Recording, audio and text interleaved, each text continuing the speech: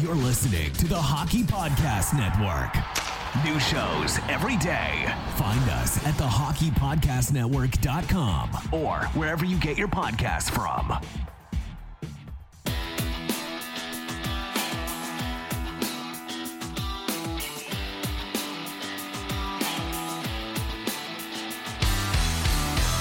Welcome to your Canadiens Connection on Rocket Sports Radio. This premier hockey podcast, featured on allhabs.net, brings you the latest news, in-depth analysis, and expert commentary about the NHL's most storied franchise, the Montreal Canadiens. Hosted by Rick Stevens and Michael Spinella. Our team of credentialed journalists provides behind-the-scenes insight on the Canadiens, designed to inform, entertain, and engage Habs fans around the globe.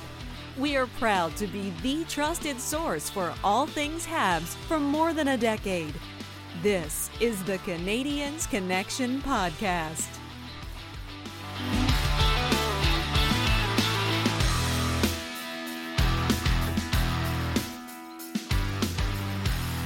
Hello, everyone. Welcome to the Canadiens Connection Podcast here on Rocket Sports Radio, keeping you informed, engaged, and entertained. My name is Michael Spinella, and I'll be your host for the next hour. This is episode 228 of the Canadiens Connection Podcast, and I'm pleased to be joined in the studio by the editor-in-chief, the founder, and the president of Rocket Sports, Mr. Rick Stevens. And Rick, how are you doing today? I'm in a good mood today. I hope everybody out there who's listening is also in a good mood. We're coming to the end of January. We had some fresh snow here in Montreal, and something happened this week that, well, it hasn't happened for a very long time. Canadiens made a call up from the CHL, and we got that and a bunch more to tell you because, wow, what a news busy week it was for the Montreal Canadiens. Yeah, lots of interesting news as always, and some actually pretty entertaining games for this team, especially after Caulfield going out for the season with a season-ending injury. I wasn't too sure how things were going to go, but we'll get you all updated on that in the first segment here, as well as your update on Habs prospects. Segment 2, we're going to take a deep dive into the trade deadline, look back at last year, and look forward to what could happen this year. And, of course, segment 3, the Have Your Say segment, our Canadiens Connection question of the week. Who is on your Habs trade board? We want to know. And, Rick, what's the best way for people to let us know? Well, we've set up a text line, the Rocket Sports text line. It is 5853-ROCKET. Easy to remember, easy to dial, 5853-ROCKET, and send us your text. If you have a little bit more you want to talk about, then send us an email at info@allhabs.net. You can also give us a follow at All Habs on Twitter, Facebook, and Instagram. Plus, check out the website, CanadiensConnection.com. Now, this past week, the Montreal Canadiens put up 3 games, and they went 11-7 every single game. So make sure you check out our comprehensive game previews and post-game recaps for every Montreal Canadiens game at allhabs.net. Going all the way back to January the 21st, Toronto comes into Montreal, and it's an overtime victory for Montreal. Yes, we beat Toronto. I don't care what else happened this week. That's the important part here. So after the Leafs got off to a quick 2-goal lead in the first, Montreal storms back to tie it up in the second, and they hang on.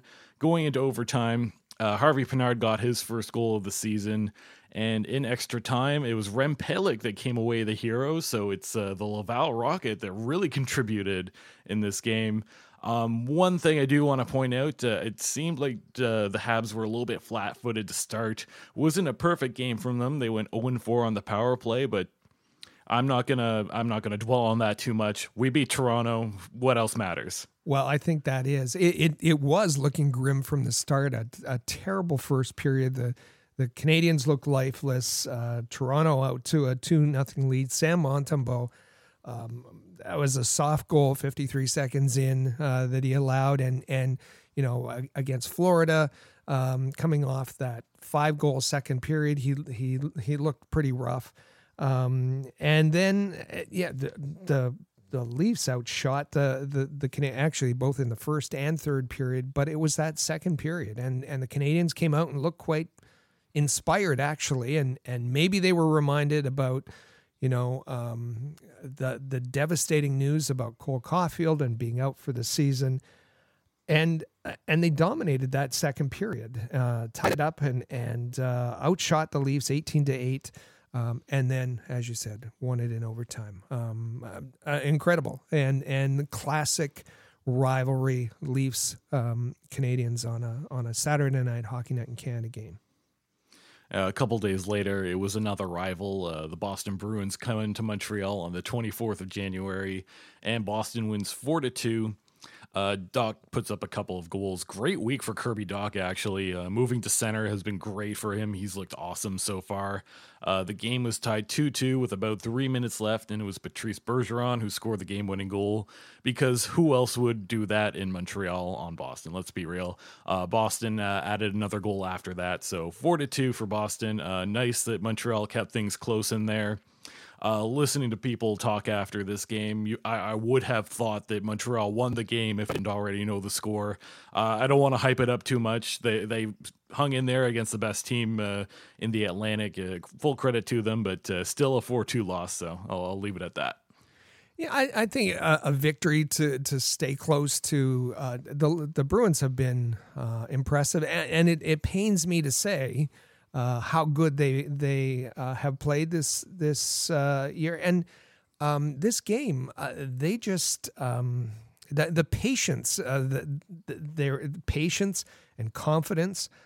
They shut down the middle of the ice, and the Canadians, there's been after they came back from that road trip, just a complete overhaul of the system that the coaching staff has used. Where we heard from Trevor Letowski how dramatic that change has been this week. But they just turned from an offensive team to a complete prevent defense kind of team.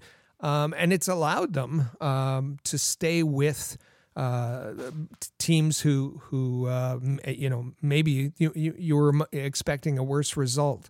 It's allowed the goaltenders to look pretty good. Lots of block shots, limiting rebounds, clearing them easily, and it's made for some entertaining games this week. Yeah, definitely entertaining for sure. And like we both said, they kept it very close in this one against a very good team. So you have to give them some credit for that. A couple days later, it was another Atlantic Division rival that strolled into town in Detroit on the 26th, and Detroit wins in overtime 4-3. Scoring wise, this game was like pretty back and forth. It seemed like the moment one team scored, the other one would come back almost immediately. Goaltending was pretty good for Montreal. They were outshot 42-23. A lot of talk in this game about the fourth line of Belzile, Pezzetta, and Harvey Pinard. Pezzetta and Harvey Pinard scored all 3 goals for Montreal, 2 for Harvey Pinard. So good for him. He's looked pretty decent in that role. Very energetic fourth line, but I did find that they got hemmed in their own zone quite a bit without a way out. That being said, I don't think Detroit had too many high danger scoring chances, so positioning in their own end is at least pretty good. For me, the highlight of this game was Kirby Dach essentially KOing Andrew Kopp on the Detroit Red Wings. Andrew Kopp is a really big, strong guy, so credit to Kirby Dach for making him look silly in that.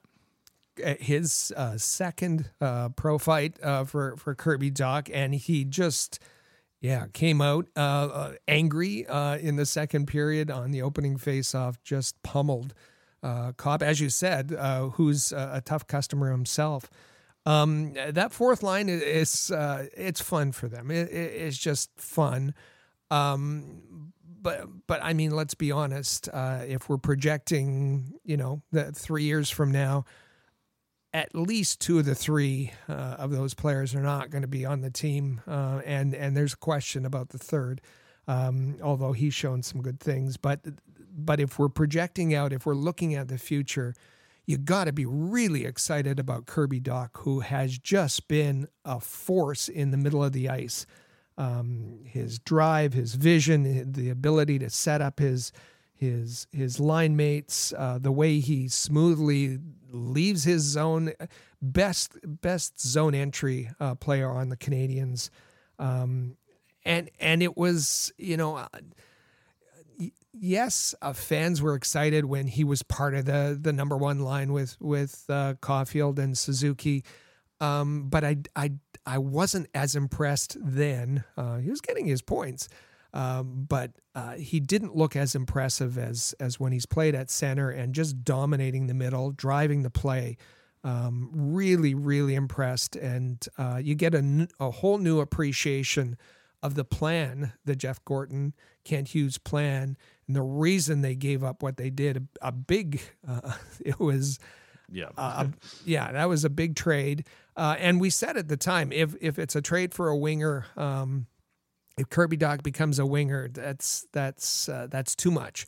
But given that he can be a dominating center, he was very, very impressive this past week. It was the week of Kirby Dach.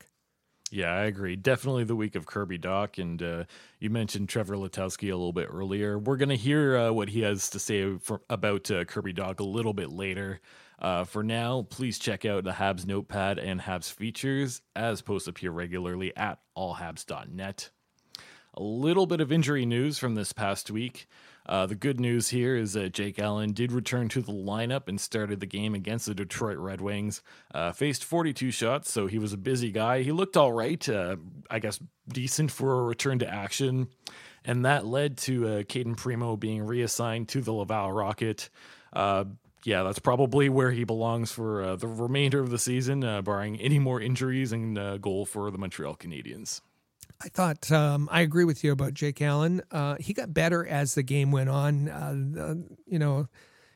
That first goal that he let in, the early goal, he looked a little suspect on that. But as you said, faced 42 shots and got stronger. I thought he got stronger as the game went on. He had a very good return. Caden Primo, JF Wool says that he's going to play and he's going to play a lot, that he hasn't played a lot since he had that injury on the 25th of November. That bizarre injury where he was off the ice. He was on the bench when he got it. So he's missed a considerable amount of time with Montreal. He had the exposure in practice to the NHL caliber shots, but you knew he wasn't getting into a game. So it's good that he's back in Laval, and we'll see a lot of action going forward. Yeah, bad news from Thursday night was Joel Edmondson left the game with a lower body injury. That's certainly a tough loss for a team that's very banged up and short a lot of bodies at the moment. They were so short this past week that they had to go 11-7 dressing the extra D-man, and now they lose a pretty big piece of their back end in Joel Edmondson, especially when you approach the trade deadline here with all the speculation going on. You really hope that Edmondson can get healthy soon. It was odd because he left that game. He played just over 2 minutes, I believe, in the game against Detroit, and headed to the dressing room, did not come back, and the Canadians announced that he had a lower body injury. When the injury information came out, he was reclassified to an upper body injury. So I don't know what happened there. But I think, let me just speculate for a second, that it's a back injury. And they have classified that as in the past as a lower body injury. We know he has back issues, and it seems to flare up every once in a while. He's day to day, so hopefully he'll be back soon, and hopefully the Kent Hughes can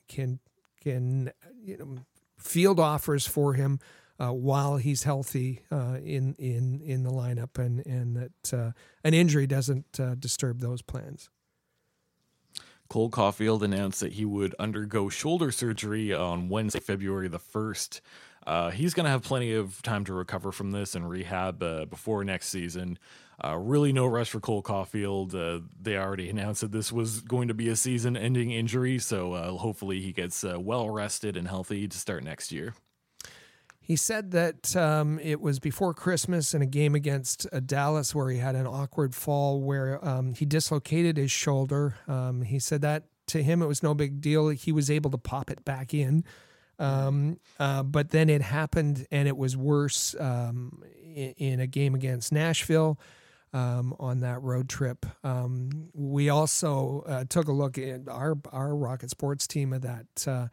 Unfortunately, no one was really at fault. It was just a collision, unfortunate collision in the Calgary game against a pretty solid Trevor Lewis, where he actually left the game and didn't return. So a shoulder injury, he said that the surgery will be soon. And as you said, February 1st, same doctor as Josh Anderson, Peter Millett, a specialist in Vail, Colorado. He's also reached out to Zach Werenski, a good friend of his who had similar surgery. He doesn't know what to expect. He didn't want to come out of the lineup, but this makes the most sense because he sought 3 opinions, and each doctor told him that that it needs to be addressed now, and that a further injuring that shoulder could be serious and lead to career affecting problems for him. So doesn't want to come out, but he'll get it done, and he'll have enough time, hopefully, to recover in full before the start of next season.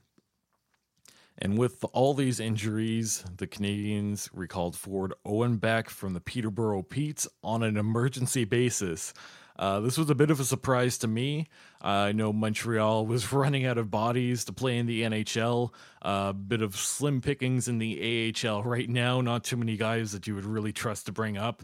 So a nice opportunity for Owen Beck. Hopefully the Peterborough Petes don't suffer too much without him. I know they traded quite a few assets to bring in Owen Beck not too long ago. So be nice for Owen Beck to get the opportunity, nice for fans to see him, nice for the team in general to see how he competes in mid-season NHL form.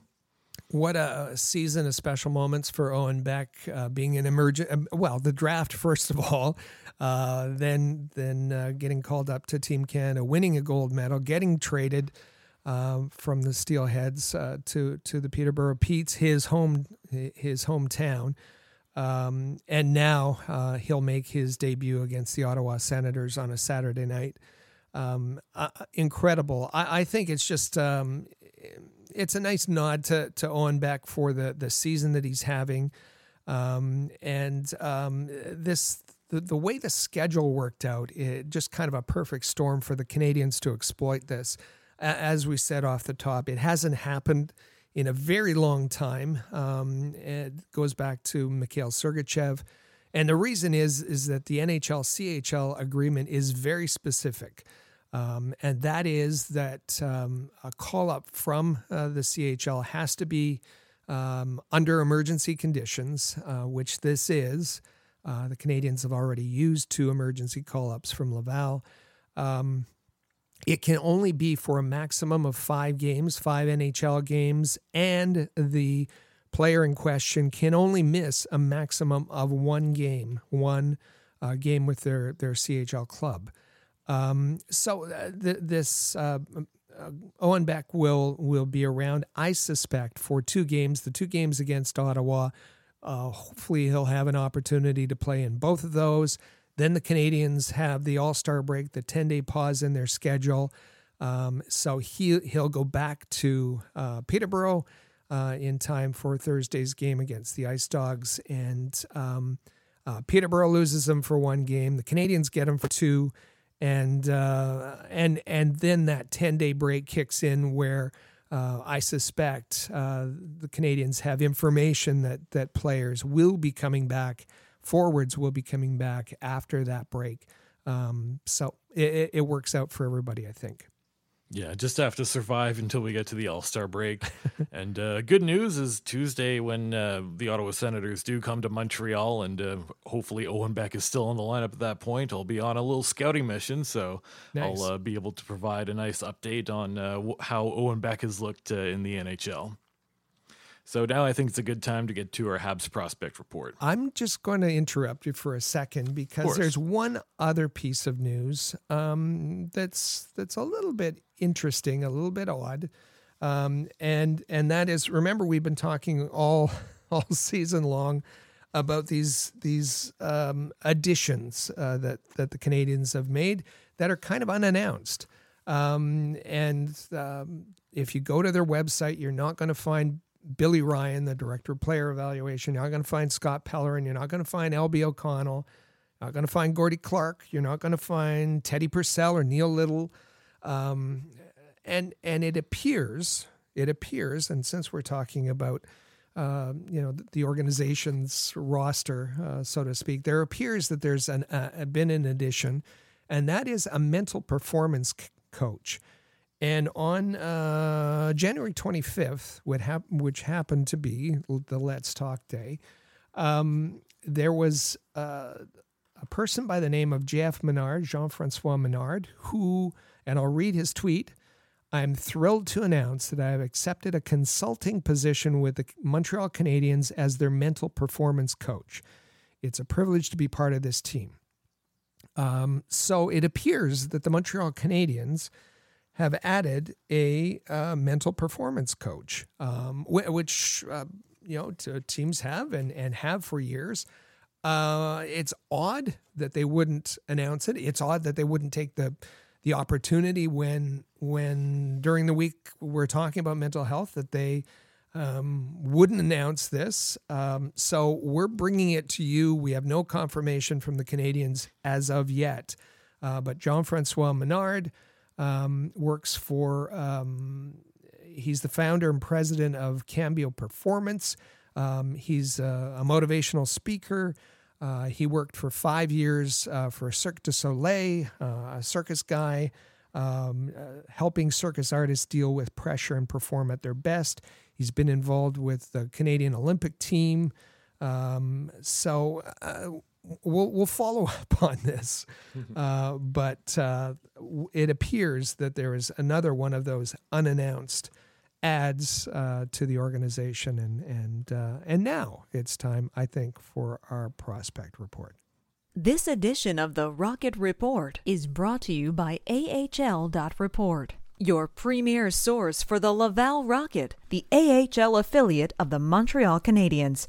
AHL.Report is a proud member of the Rocket Sports Media Network.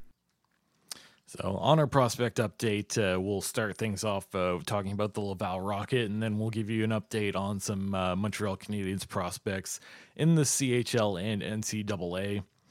This past week, the Rocket played 3 games, and each of those 3 games needed extra time.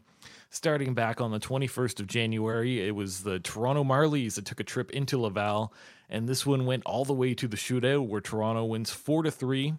Marlies outshot the Rocket 34-26. Marlies had 8 opportunities on the power play as Laval took 16 minutes in penalties. The Rocket had their fair share with 6 power plays, only capitalizing on 2 of those. The Marlies took 12 minutes of power play, so I guess a bit of a gritty win for the Marlies there. Laval looked all right. Nice of them to get a point at least.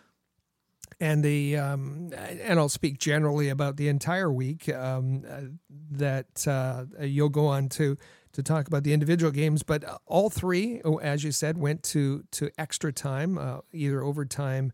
The shootout, the Laval Rocket lost all 3 of those, but they're on a 5-game point streak because they got the extra point. And kind of interesting, if you look from an organizational perspective, there were 6 games that the Canadiens and Laval Rocket participated in last week. 5 of those games went organizational wide, went to extra time. And the Canadian organization won one of them.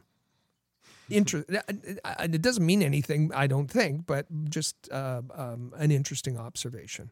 Yeah, nice, interesting parallel. On January the 25th, the Belleville Senators took a trip into Laval. They came away with a 2-1 overtime victory. Tempers were really flaring on this one. At one point, a 10-man scrum broke out. This started with Senators defenseman Dylan Hetherington jumping William Trudeau, and that just ended up bursting into a huge scrum. It was insane. The Senators ended up getting an extra minor, leading to a Laval power play, but that wasn't enough for Laval. They end up taking the loss in overtime there. Yeah, there was a couple of times 5-on-3s, and it was these two teams don't like each other. They haven't for a long time. Lots of new players on both sides. Both are dealing with injuries and call-ups. So it was feisty, to be sure. Yeah, and then a couple days later, on the 27th, Laval hits the road and goes to Cleveland, where they take a 3-2 overtime loss. The Rocket actually outshot the Monsters 38-23. They went 0-for-5 on the power play, so unfortunately Laval still having those power play struggles. But 3 games, all in extra time. They lost all 3, but like you said, they got a point streak going, so we'll look at the positives there. Caden Primo, kind of watched him closely on Friday night. He's looking rusty. He is. There was a wraparound goal that beat him that he clearly should have had. And I guess not so much from the goals, but his saves. He just doesn't look comfortable just yet, and like I say, he's missed a lot of time, so he's working through some of these issues at this point. So right now, the Laval Rocket record is 16-18-6-2, 24th in the AHL. The Laval Rocket have a couple games coming up.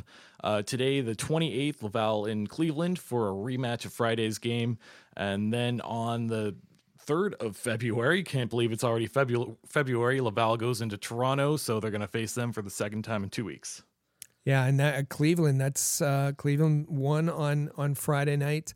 Laval still got a point, but Cleveland is chasing Laval, and with a win could move ahead of them in the standings. So we'll keep an eye here on your CHL scoring race. Starting things off, Riley Kidney, cannot say enough about this kid. Since joining the Gatineau Olympique 8 games ago, he's managed to put up 22 points, so not too bad. Another guy we've been keeping an eye on is Jared Davidson for the Seattle Thunderbirds. He's currently at 59 points on the season in 38 games. He's in second place there. And, of course, Joshua Waugh, who has played the fewest amount of games because he joined the World Juniors. He's got 53 points in 32 games, so honestly a great top 3 of prospects there.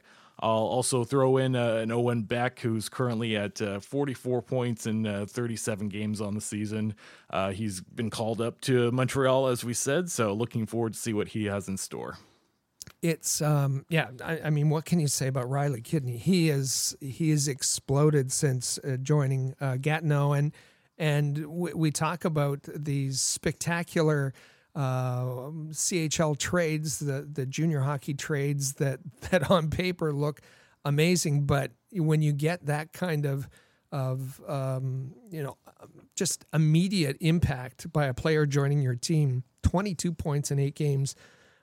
That's incredible, and he'll be a big help for their playoff and Memorial Cup plans.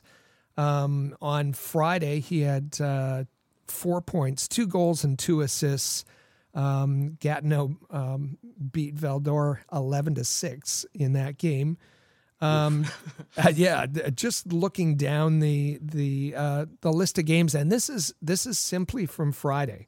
Riley Kidney with 4 points.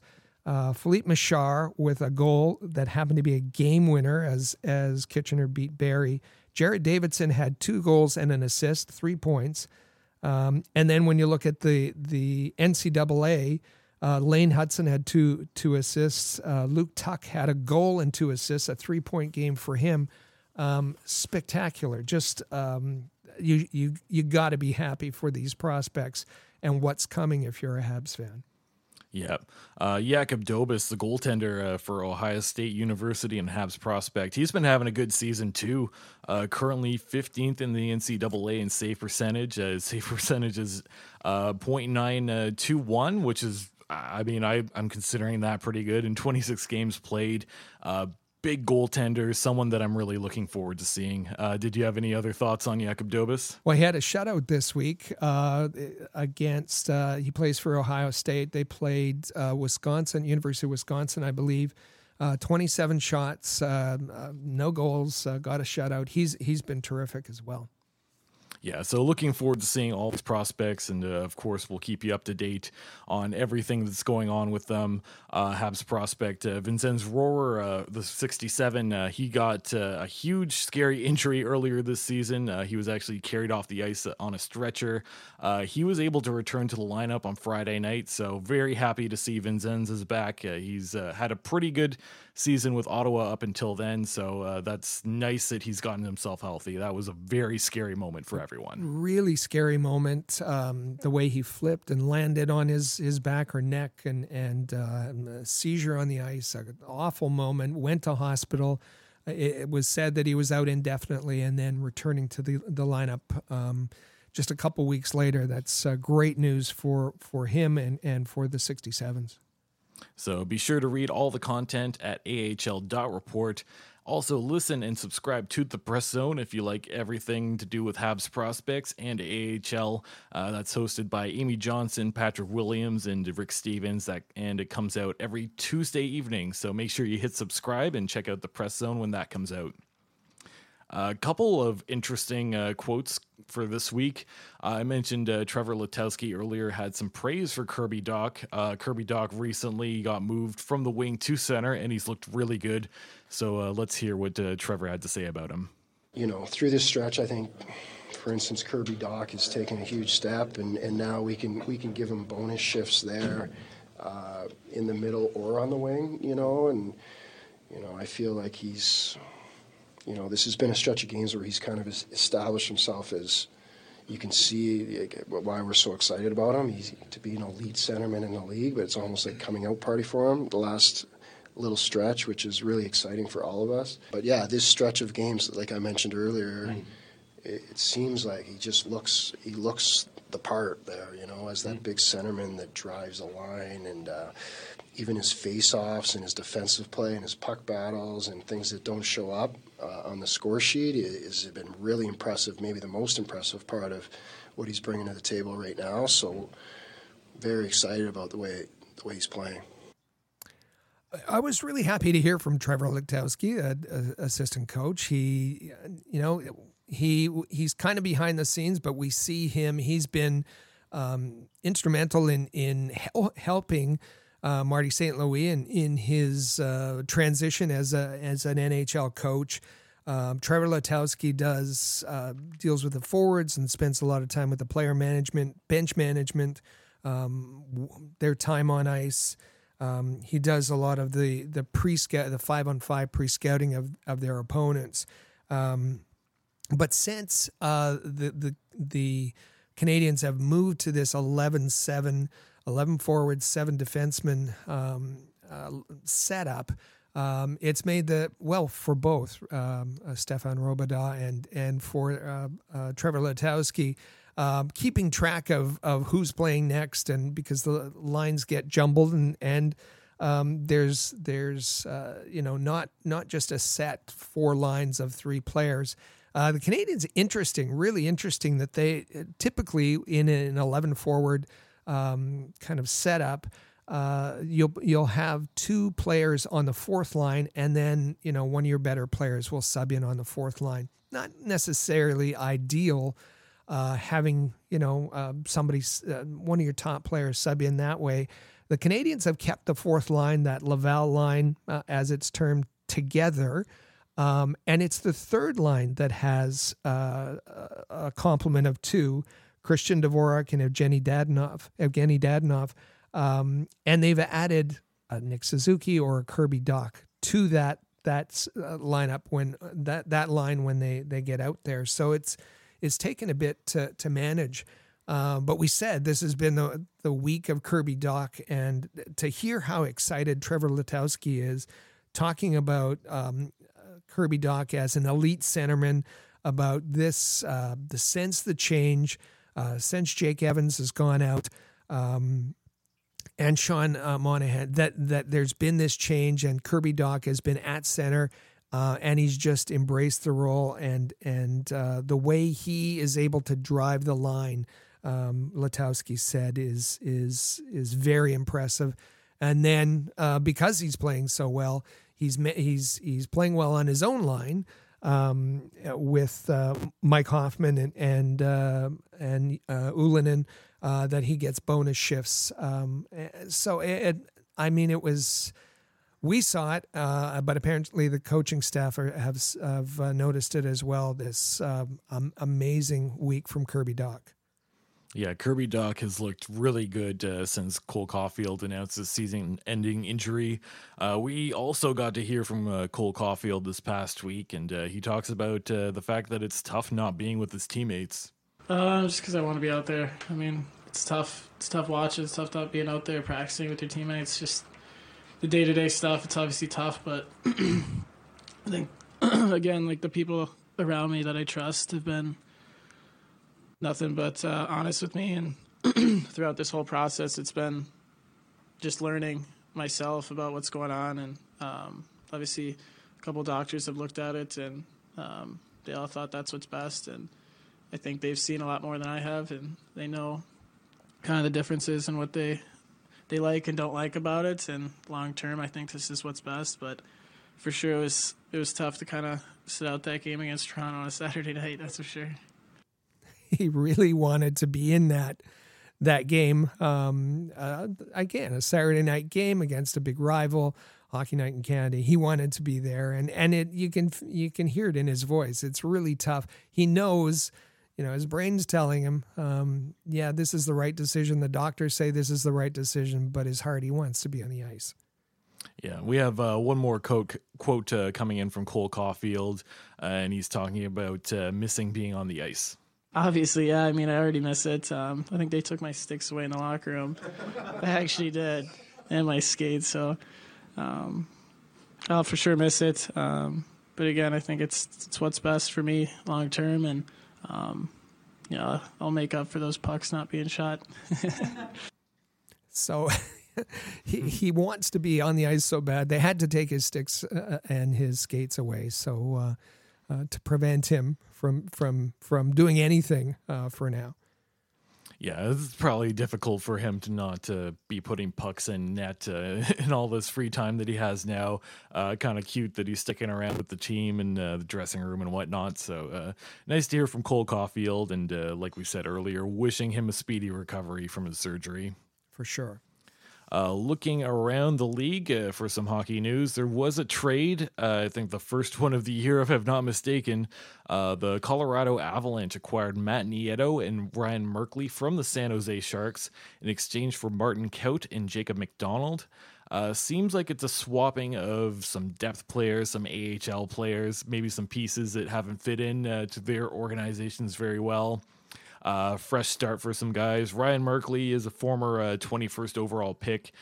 He's spent a little bit of time in the AHL so far. Hasn't looked great, so maybe a change in scenery is what these players need. Yeah, and I think the piece for Colorado is Matt Nieto. It can be at the bottom of the lineup. They're familiar with him, very familiar with him. He played 4 years with it was a better part of 4 years with the Avalanche. So they know what they're getting, and this is kind of the opening. There have been a few trades in the NHL, but as far as the trade deadline window of trades, this is kind of the opening salvo for that, the kickoff for the trade deadline. Number of trades that we expect, and we'll be talking about in the second segment. Yeah. But first here, we get to hear from everyone's favorite commissioner, Gary Bettman. He took a trip into Montreal this past week, kind of unexpectedly, spent some time chatting with Jeff Molson. You can see those videos and pictures all over the media, people speculating what he's talking about. And then afterwards, Gary Bettman did make himself available for the media, and there were a couple questions that he was asked. So, Rick, we'll start off here. The Commissioner Gary Bettman was asked about tanking in the NHL. Of course not. Of course not, Michael. Why are you even asking such a question? Yeah, according to Gary Bettman, tanking doesn't exist because there is a weighted draft lottery. So thanks, Gary. I don't know, Gary, do you follow the NHL? Are you, reading all the news, paying attention to what's happening? I'm currently wearing a tank top to show my support for Team Tank in Montreal. You can see teams very purposely making themselves worse, so I don't know what to tell you there. I feel like tanking is real, but no, Gary says it's not, so we'll leave it at that.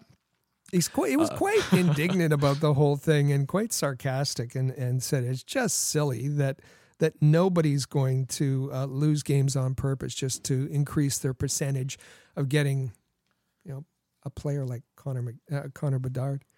Yeah. Yeah. So anyways, the next thing he was asked was about NHL expansion into Quebec City. What he had to say is, no, we are not in expansion mode right now. And he assured us that over the years, he's talked to Jeff Molson and he's showed his support for bringing back the Quebec Nordique. I don't know that I believe that there will be expansion into Quebec. I guess Bettman was pretty honest about that one. What was your thought here? He says we're not in expansion mode. If we get there, we'll let the good people in Quebec know. It's about economics, and it would be difficult to make those work in Quebec City. And Jeff Molson, I'm sure that publicly he says that he would welcome a team. Why would you want to alienate all those beer drinkers from your product in Quebec City publicly? But we also know that the Canadians are, they protect their territory, their boundaries rather aggressively. And it would be a surprise if they're as enthusiastic about welcoming a team privately. Bettman was also asked about the potential of an outdoor game in Montreal. Bettman said that, the Olympic Stadium has a roof and McGill University is a lot too small. I think that's fair. I don't know. Maybe there's another solution to this. Do you have any thoughts on an outdoor game in Montreal, Rick? Well, it would be spectacular to have an outdoor game in Montreal. The logistics are difficult. And I guess what I have problems with is just Gary's sarcastic answers. Are you going to take the roof off the Olympic Stadium, he asked. Yeah. But there's creative people out there. It would be an amazing event. And, I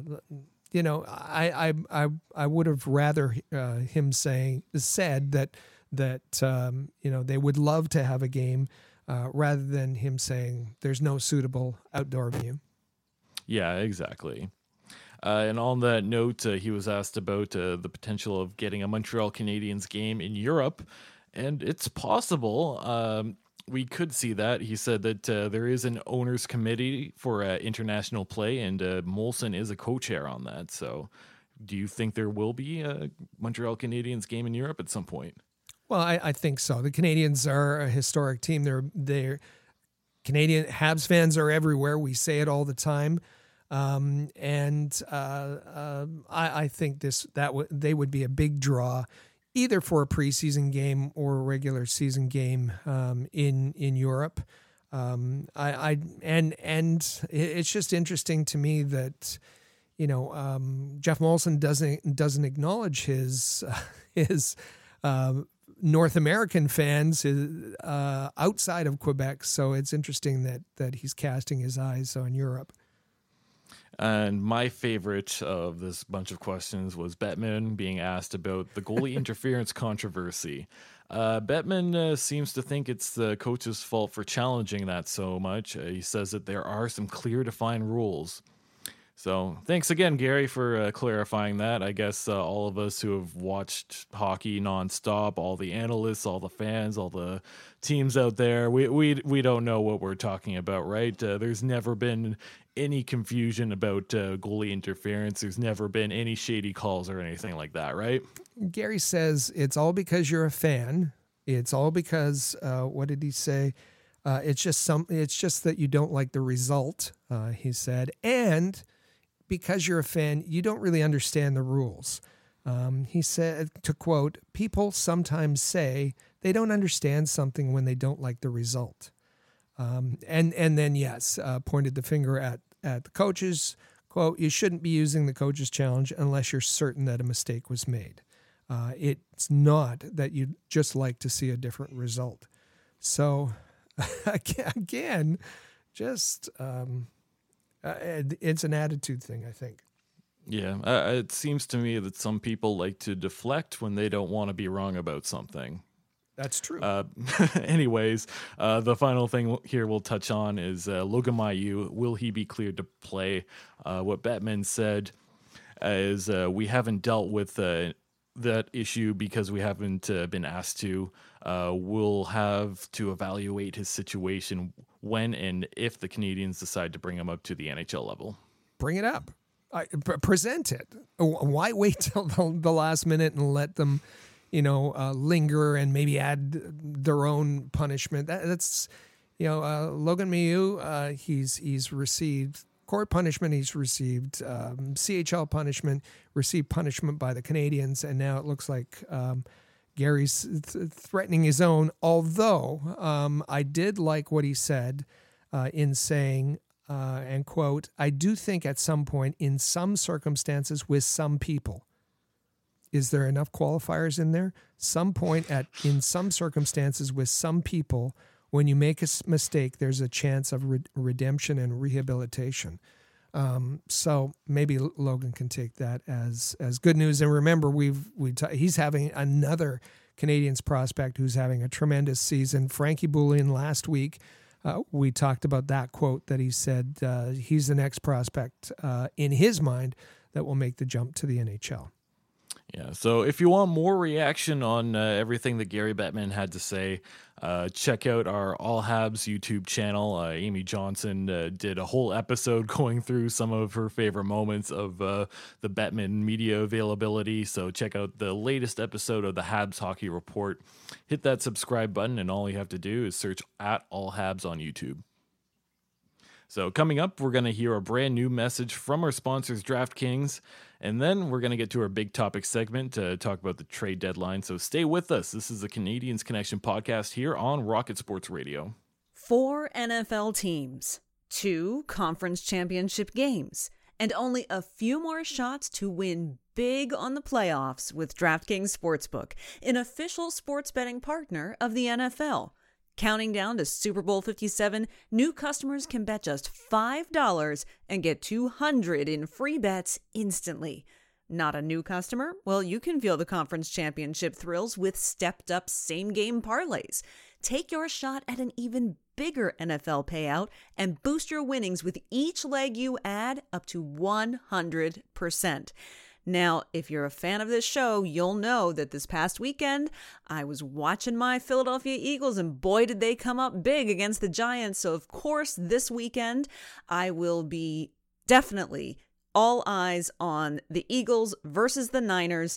And, of course, I'm going to take some same-game parlay action on that game through DraftKings Sportsbook. So, download the DraftKings Sportsbook app and use code THPN. New customers can bet $5 on the conference championships and get $200 in free bets instantly. Only at DraftKings Sportsbook with code THPN. Minimum age and eligibility restrictions apply. See show notes for details.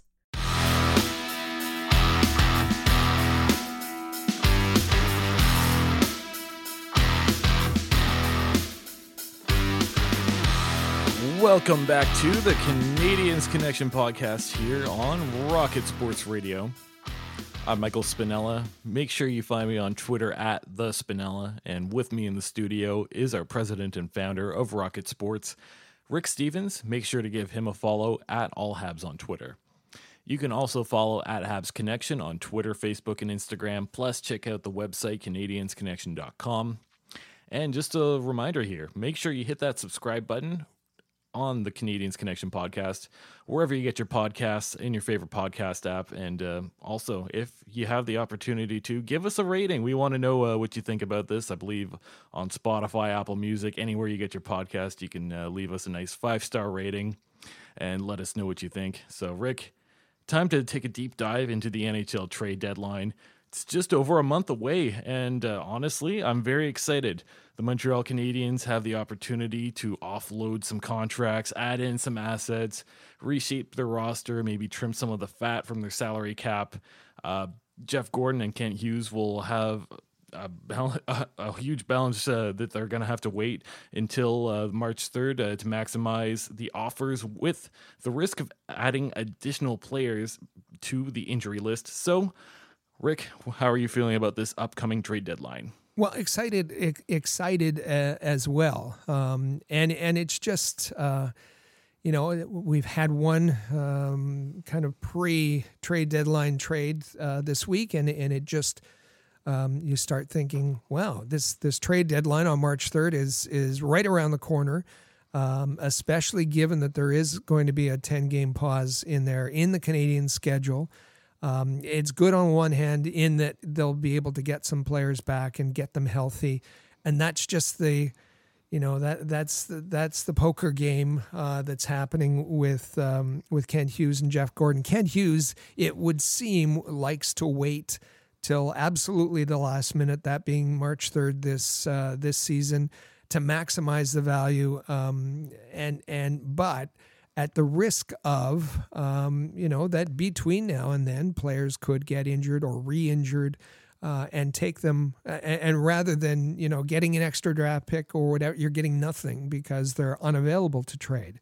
But that's just the reality of the trade deadline. But, to answer your question, very, very excited about what's going to happen. And part of that excitement comes from looking back at what they were able to accomplish last trade deadline. Yeah, it was a very successful last trade deadline, actually. Taking a look at last year, it was March the 21st in which that happened, and they acquired a whole bunch of prospects and draft picks. The first trade that went down, and this one happened a little bit earlier, was the Tyler Toffoli trade to Calgary. So it was Tyler Toffoli in exchange for a first-round pick that they turned into Philippe Michard, Emil Heineman, who's shaping up to be a really good prospect, Tyler Pitlick, who I'm assuming that was a bit of a throw-in for a trade. He's no longer around, and then a 5th-round pick in 2023, so they still have one more draft pick that they can take out of this trade. To me, awesome trade. This really set the tone for what Kent Hughes would be able to do. I think that might be one of my favorite ones of the bunch. My favorite one, though, was Ben Sherratt to the Florida Panthers in exchange for Ty Smilanic, a 4th-round pick that turned into Cedric Guindon, and a 1st-round draft pick in 2023 that's unprotected. That was a brilliant move, getting that unprotected 1st-round draft pick 1 year ahead. I don't know if they were just projecting where they thought Florida could be this year, or if it was just sheer luck, but that could very well be a lottery pick for Montreal there. The next one they made was Brett Kulak to the Edmonton Oilers in exchange for William Lagesson and a 2nd-round draft pick. And that 2nd-round draft pick turned into Layden Hudson, who, again, another really awesome prospect, probably one of the better defense prospects that they have in the system at the moment.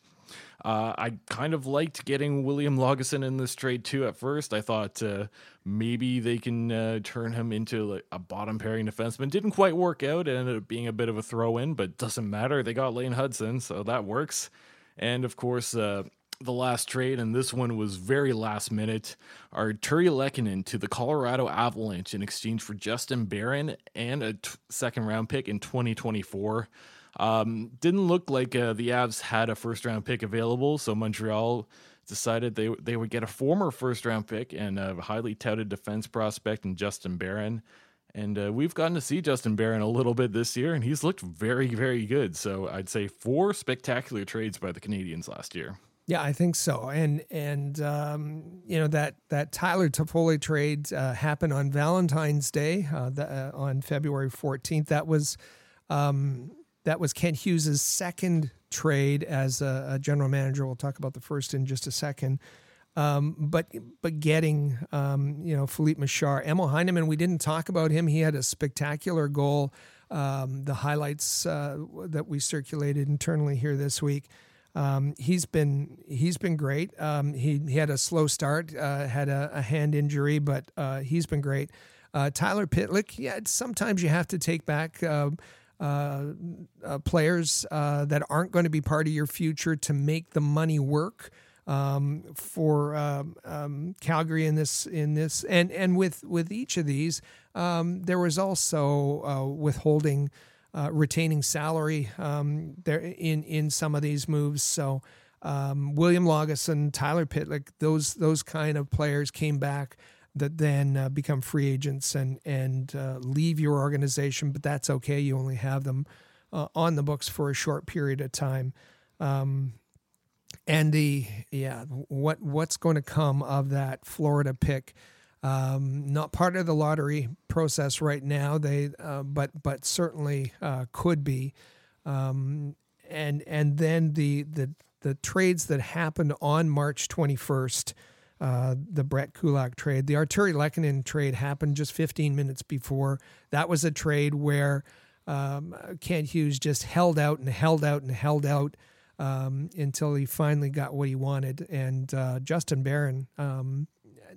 Again, a little bit slow when he got called up, but he's been terrific the last couple of games, and still yet to come as a second-round pick in 2024. Yeah, so looking ahead now to what the Canadiens could do at this upcoming trade deadline, there has been little movement in the Canadian trade board as teams have expressed their interest in acquiring players, and adjustments have been made for performance, and of course there have been some injuries. Here is a list that we ranked from least likely to most likely to be traded. So I think we kind of grouped some guys into tiers here. I'll start off with the tier of guys that we think are least likely to be traded. You ready to get going on this one, Rick? Absolutely.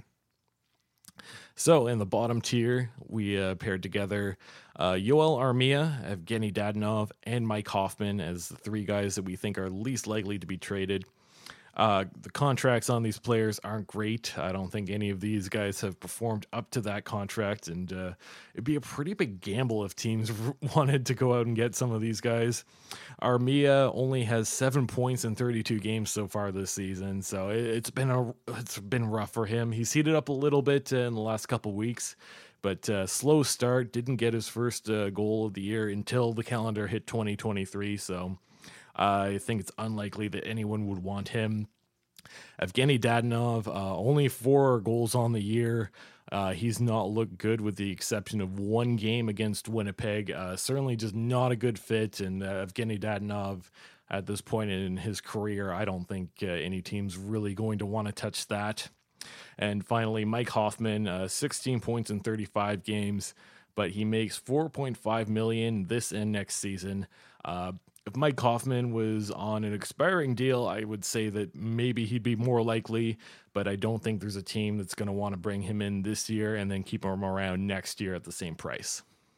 Yeah, for me, of this grouping, and we're talking about them because, for one, they would, you'd think that they would have some value to teams going to the playoffs. I think the one that has the most value here is Yoel Armia. Traditionally, he's a player that can make a difference in the playoffs, plays a possession type game, was really good on puck retrieval, forechecking. And it's just unfortunate. There might have been an opportunity because, as you said, just before he was injured, he was heating up and getting his offensive game going. And might have caught the eye, but then suffered that injury and won't be back until after the All-Star break. Dadonov, I respect the fact that he's a smart player and for whatever reason, things just he hasn't been a good fit. And Hoffman, is the Canadians knew, Bergevin knew he was a one-dimensional player, someone who can give a boost to the power play, but that certainly hasn't happened in Montreal. That contract for sure has got to be an impediment to him being traded. I agree with all of that. So Yoel Armia, probably the guy that could help out a playoff team the most. The other two, I'm not really convinced. So that's our bottom tier of guys that we think are the least likely to be traded.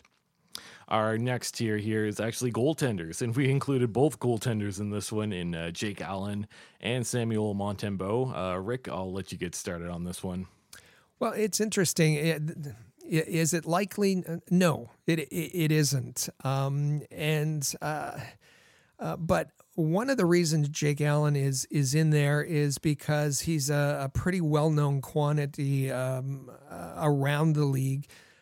Can he be your number one goaltender in the playoffs that teams can rely on? Maybe not. Probably not. Likely not. However, you have to get to the playoffs, and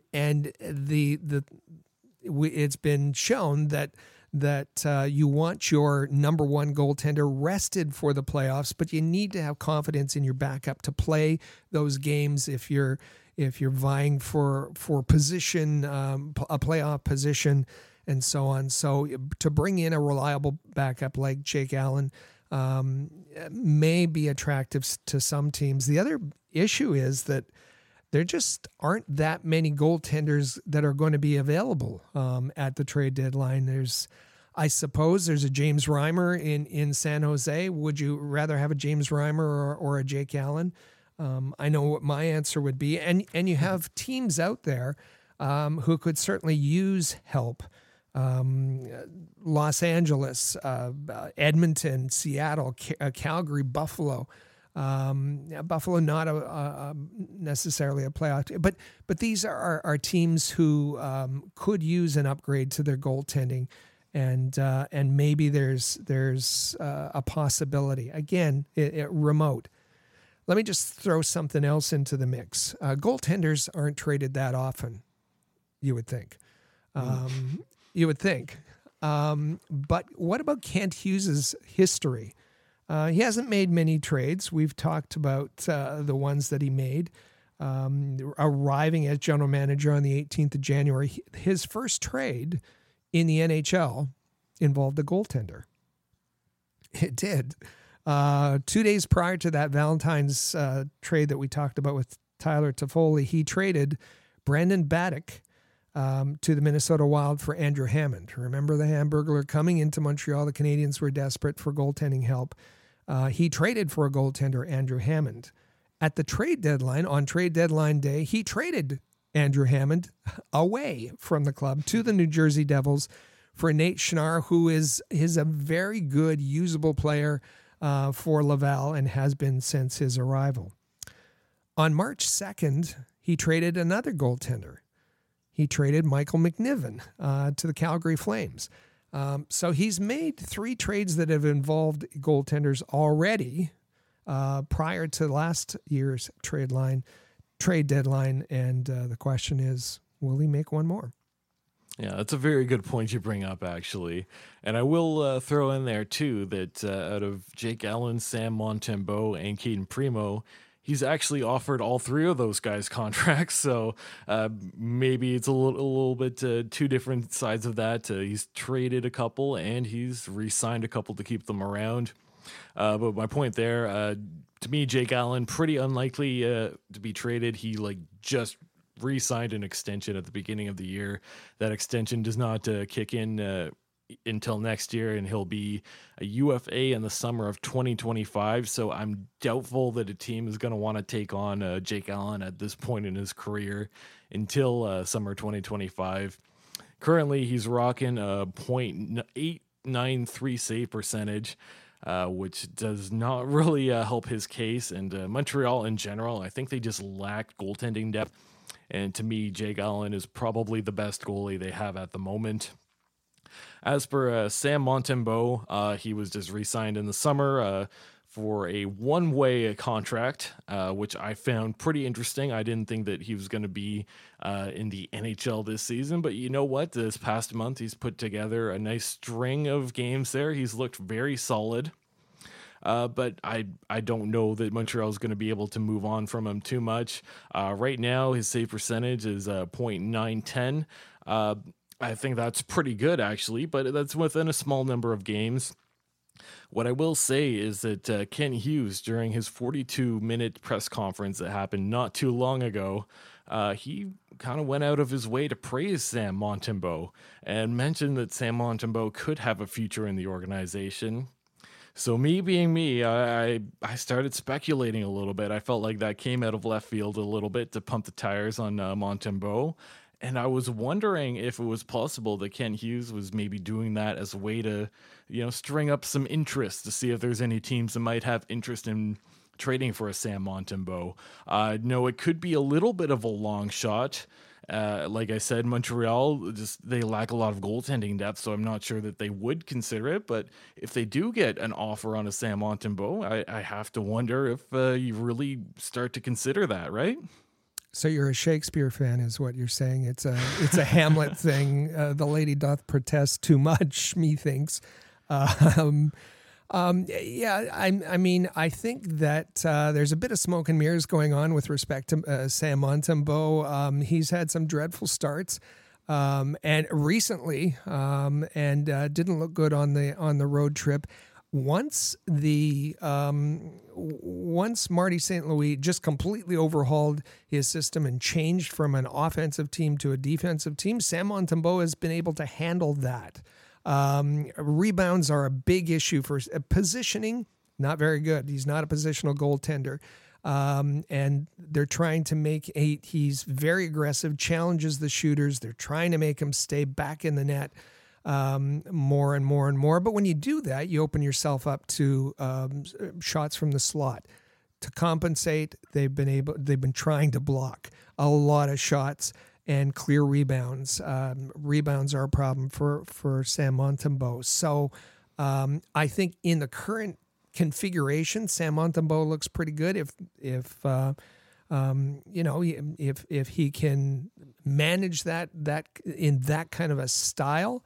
But the Canadians are producing nothing offensively when you look at it as far as scoring chances in order to manage this system. So something will have to give at some point if they think that they can pull the wool over the eyes of general managers and get something. I don't know. I think that right now, Sam Montembeault, his popularity has soared. The Canadians fans and media have been desperate for a homegrown goaltender, and he's fun to talk about. I don't think he's part of. He's certainly not going to be a number one goaltender. Could he be a backup? Perhaps, but it's what's the offer going to be? And yeah, you mentioned about Jake Allen's contract. Is Jake Allen a $4 million goaltender? And for a team that's, if you get an offer on him and you're looking to cut your salary cap, only going up $1 million next year, by the way, and Bettman confirmed that again this week. Is an opportunity. I'll just throw in one more caveat about Jake Allen's contract is that with that new contract, a no trade list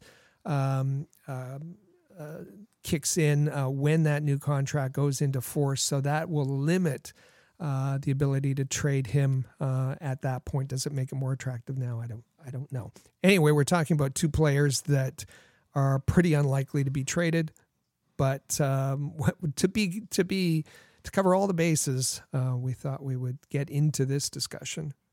Yeah, I think it's worth discussing too. So yeah, we'll move along here to Josh Anderson. I think somebody that has a little bit more of a possibility of being traded than the previous guys that we mentioned. Josh Anderson, we put him in a tier of his own. We didn't think that he fit higher than this or lower. So right now he's making $5.5 million for the next 5 years. That could be a good thing or a bad thing. I think that's probably a little bit much money for him. Perhaps there is a team out there that legitimately likes the player and would rather trade for somebody who's sticking around long term as opposed to a rental. Although it does feel like when you go to the trade deadline, more teams are looking for like a cheap rental type player to step in and put them over the top.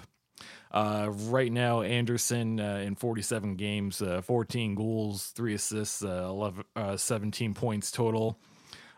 He's the type of guy that I think is known for inconsistency. Sometimes you don't notice him and he can be very frustrating. Other times he looks like he's literally the best player on the ice and he can control a game. That player tends to come out in the playoffs when he really turns things up. So maybe there is a team out there that has some interest in bringing in a Josh Anderson, but I still I don't feel like this one's super likely. But the organization has come out and said that they're getting some offers on Josh Anderson.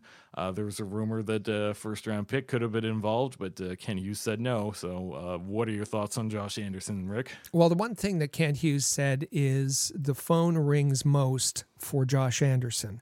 That's who he gets the most inquiries on, is Josh Anderson. And why not? He has an absolutely unique skill set.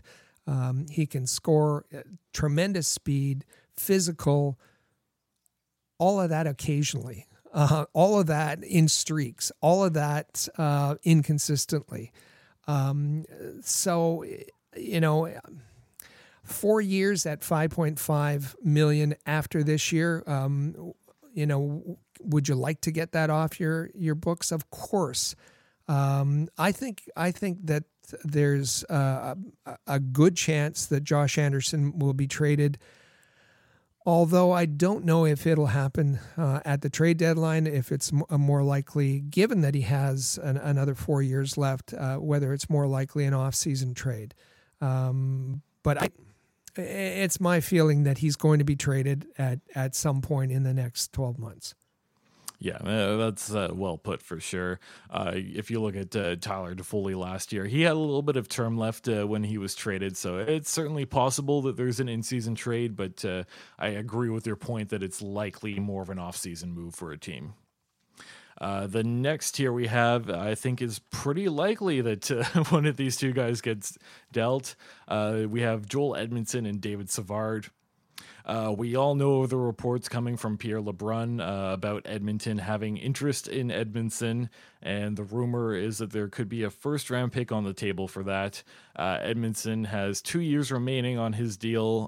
The recent injury to him really gets in the way of a trade happening.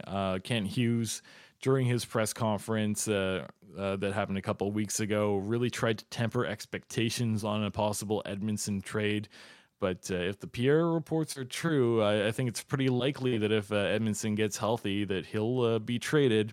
The Athletic even goes as far as to put Edmondson at number 16 on their trade board. So that's pretty interesting. I think that's quite likely. And the other guy we have in this tier, David Savard, to me, this could be a cool one. He's had a decent season so far. 3 years left at 3.5. He has a Stanley Cup. He has plenty of playoff experience. Seems like a good veteran to deploy on a contending team. Brings a certain amount of leadership. So I wouldn't be surprised if David Savard drummed up a decent amount of interest at the deadline. And I think he could get an all-right return for that. So I'll get your thoughts on this one. David Savard, to me, was a surprise mention that there's been some interest and that there was an openness that Kent Hughes said that he had spoken to both gentlemen, telling them that he was fielding offers. As you said, David Savard has the extra year on his contract to Edmondson, both making $3.5 million. I think if Joel Edmondson is healthy, he gets traded. I before the deadline. I think that is happening. I think there are there's Edmonton and there are other organizations looking for defensemen and looking for defensemen of his ilk. And when you look at who's likely to be available at the trade deadline, Jacob Chychrun, Gavrikov, Erik Karlsson, John Klingberg, Matt Dumba, there's not really anyone like Edmondson who's really built for the playoffs. David Savard, he has his own skill set, and could be very valuable. He's playing out of his comfort zone in Montreal. But if you had him as a second or third pairing, he played on the third pairing in Tampa. He would be very effective, I believe. Yeah, I think that's, to me, that's probably the most interesting one on the board is David Savard. David Savard at one point was a trade deadline acquisition that brought back a first-round pick out of all the other defensemen that you brought up. A couple of those guys have some term. I think Gavrikov is the only one that's set to be a UFA at the end of the year. But the rumor for most of these guys is a first-round pick or more, kind of similar to the Ben Sherratt trade that happened last year. So I think that if Edmondson gets healthy and there's a first-round pick on the table, I'm just taking that and I'm running. I'm a happy guy. Sure. And the number one guy that we have on our list is Sean Monahan, and he's actually 13th on the Athletics trade board. Rick, I'll let you get started on Sean Monahan. Sean Monahan is being traded. If he's healthy, at all healthy enough to play, he'll be traded before the trade deadline, most likely Canadian to be traded.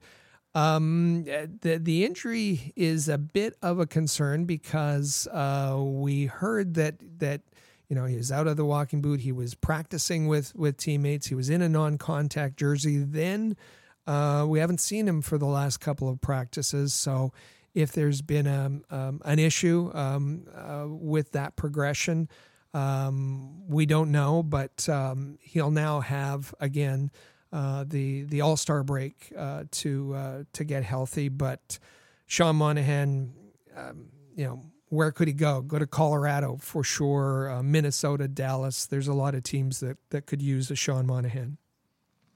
Yeah, the whole intent on bringing Sean Monahan into Montreal was so that they could trade him at the deadline for more assets. You remember the Monahan came in with the first-round pick.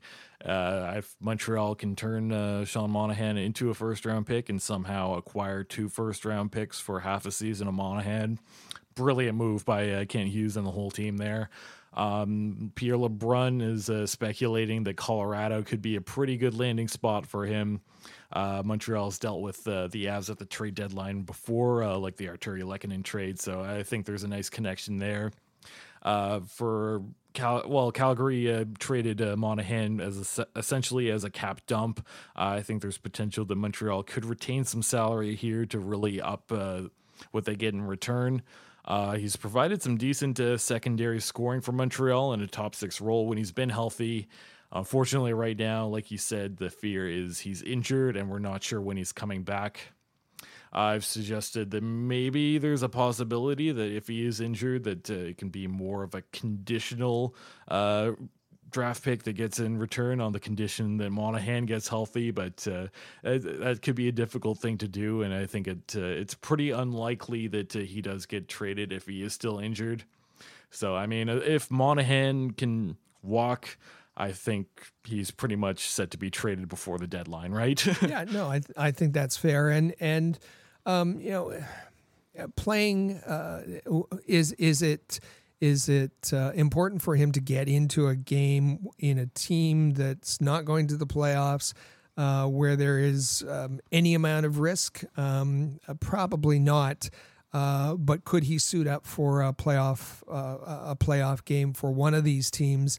I think he probably could. So that's why he remains, even though it's a bit foggy when he's going to be back. He remains the most likely Montreal Canadian to be traded before the deadline. Yeah, so the NHL trade deadline is on March the 3rd this year, And we're almost in February. It's amazing how time flies. That deadline's coming up fast, so you hope that all these injured players can get healthy soon so that they can be traded.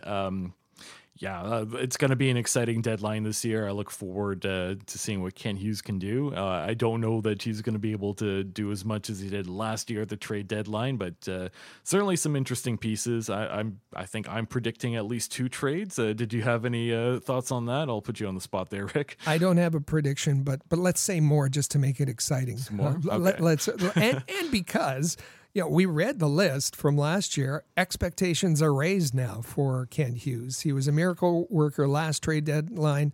Let's see if he can do the same or more this year. Yeah, sounds good. So coming up next, we're going to get into our Have Your Say segment. We want to make sure that we hear from you. Our Canadiens Connection question of the week is, which Montreal Canadien is on your trade block? So make sure you reach out and let us know. We're going to take our final break here on the Canadiens Connection podcast. Stay with us. You are listening to Canadiens Connection on Rocket Sports Radio. The Canadiens Connection is proud to be a partner of Rocket Sports Media, digital media publishers of sports and entertainment websites. Their mission is to build a worldwide network of sports fans who are informed, engaged, entertained, and connected. Learn more about RSM, its team, and its portfolio of brands at rocketsportsmedia.com. I bet you enjoy sporting your best Habs jerseys, dressing up your kids and pets in the cutest Habs gear, and showing off your decked-out hockey cave or fan ink. Well, don't just show your friends, show your Habs. The team at All Habs wants you to boast your finest pictures for our global network of Montreal Canadiens fans. Include the hashtag #ShowYourHabs when posting your fan photos on Twitter, Facebook, or Instagram. Then log on to showyourhabs.com to see your entries, along with photos and posts from Habs fans all over the world. A proud member of the Rocket Sports Media Network. If you're a business owner looking for the perfect platform to reach a targeted audience of customers, Rocket Sports Media is the solution. Our global hockey community provides unmatched social media reach to an attentive demographic of sports and entertainment fans. We can provide visibility to your company, helping you to engage and leverage this prime group of potential clientele. In addition, we also offer sponsorship opportunities for fan events and featured areas of website content, giving you name and logo recognition. Visit rocketsportsmedia.com to contact us regarding this unique marketing opportunity. For the most trusted source of news, analysis, and features about the Montreal Canadiens, their affiliates, and their prospects, log in to allhabs.net, your year-round resource for anything Habs related. That's allhabs.net.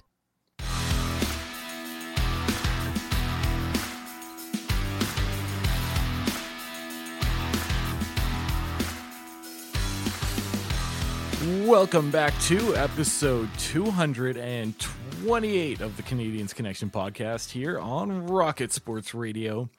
Make sure you're following at Habs Connection on Twitter, Facebook, and Instagram. You can also check out the website, CanadiensConnection.com. And if you want, you can give us a text. We have a Rocket Sports text line that's all set up, so send us a text at 5853-ROCKET. That's 5853-ROCKET. And welcome to the Have Your Say segment. We talked a lot about the trade deadline, and we teased our Canadiens Connection question of the week.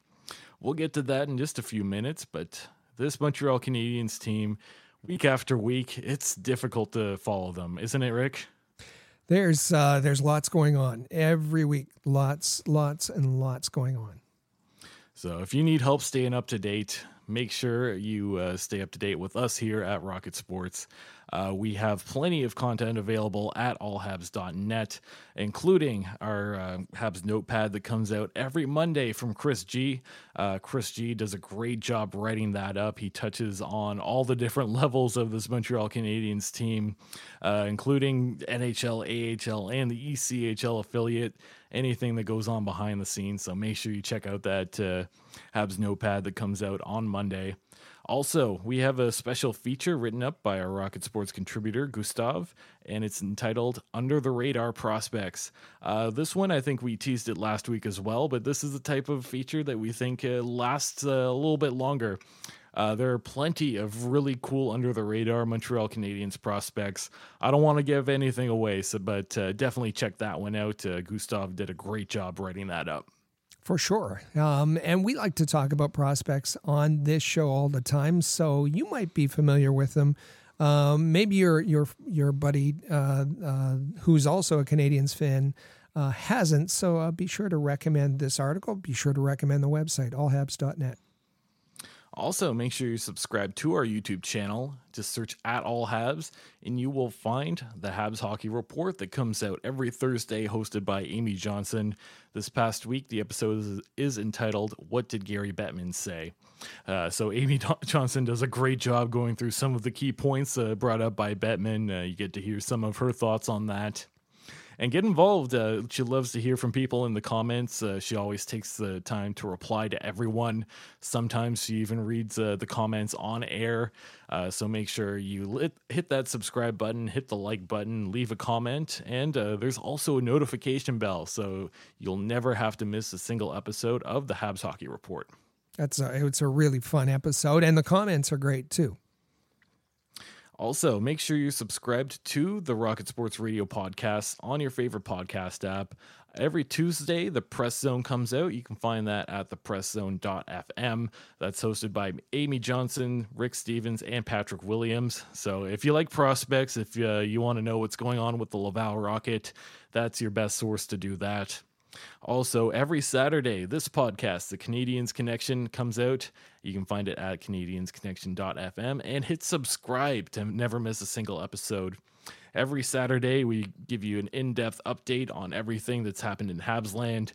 We have a nice big topic segment, and you know what? We're here throughout the year. If you're missing hockey in the summer, come check us out. We never take a break from this. Every single Saturday throughout the year, we are releasing a new episode of the Canadiens Connection podcast. We've been doing this a long time. Every Saturday on allhabs.net, there's been a podcast since about 2011. So we're a dozen years into this, and we appreciate all of you who have been. Some of you have been with us right from the beginning. But again, be sure to tell your friends, pass it on, share it on social media. We're happy to include more in our broadcast.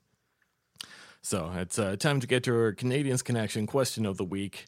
It is, who is on your Habs trade board? So we just spent a whole segment talking about the upcoming trade deadline, talking about the guys we think could move or who we think will not move.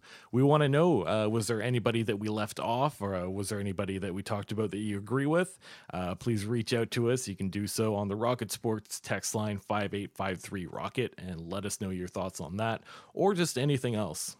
And tell us if this is your wish list. You wish these people would be traded, or your realistic list and make it more of a prediction that these are the guys who will be traded. For sure. So coming up on the end of this segment here, we're going to do something a little bit different. Week to week, normally we let you know about all the games that are coming up between now and the next podcast. And we're going to do the same thing with a little bit of a twist. This is going to be a segment called, we're entitling this one Cole's Corner. Rocket Sports media contributor Cole Uzenik, who writes up some of the game previews, has let us know his predictions for who he thinks are going to win these Montreal Canadiens games over the next week. Rick, is there anything else you can tell us about this one? No, I think this is great for the game previews. There's a game preview for every single game on game day. They come out in the afternoon, and if you want to get ready for puck drop, come on to allhabs.net, and it's either Cole or it's Sam who work with me to put together these game previews. They're very detailed. And we know that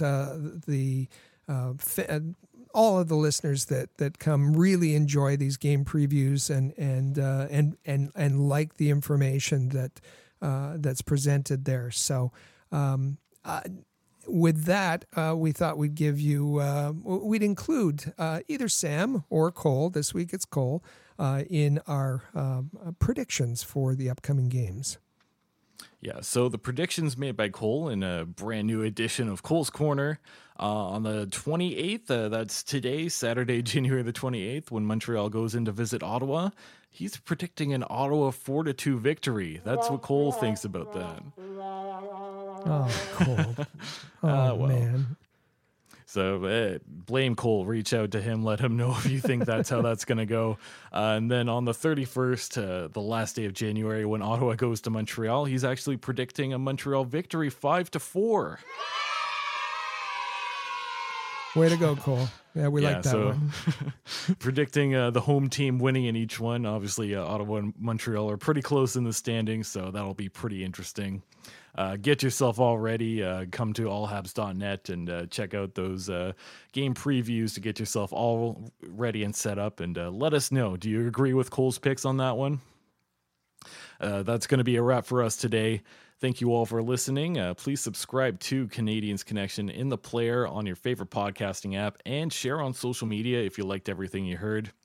Enjoy the week, and we'll be back here next Saturday, February the 4th, for another great episode. Thank you all for listening to the Canadians Connection podcast here on Rocket Sports Radio. Click subscribe so you never miss an episode of Canadians Connection. Visit allhabs.net for breaking news about the Montreal Canadiens.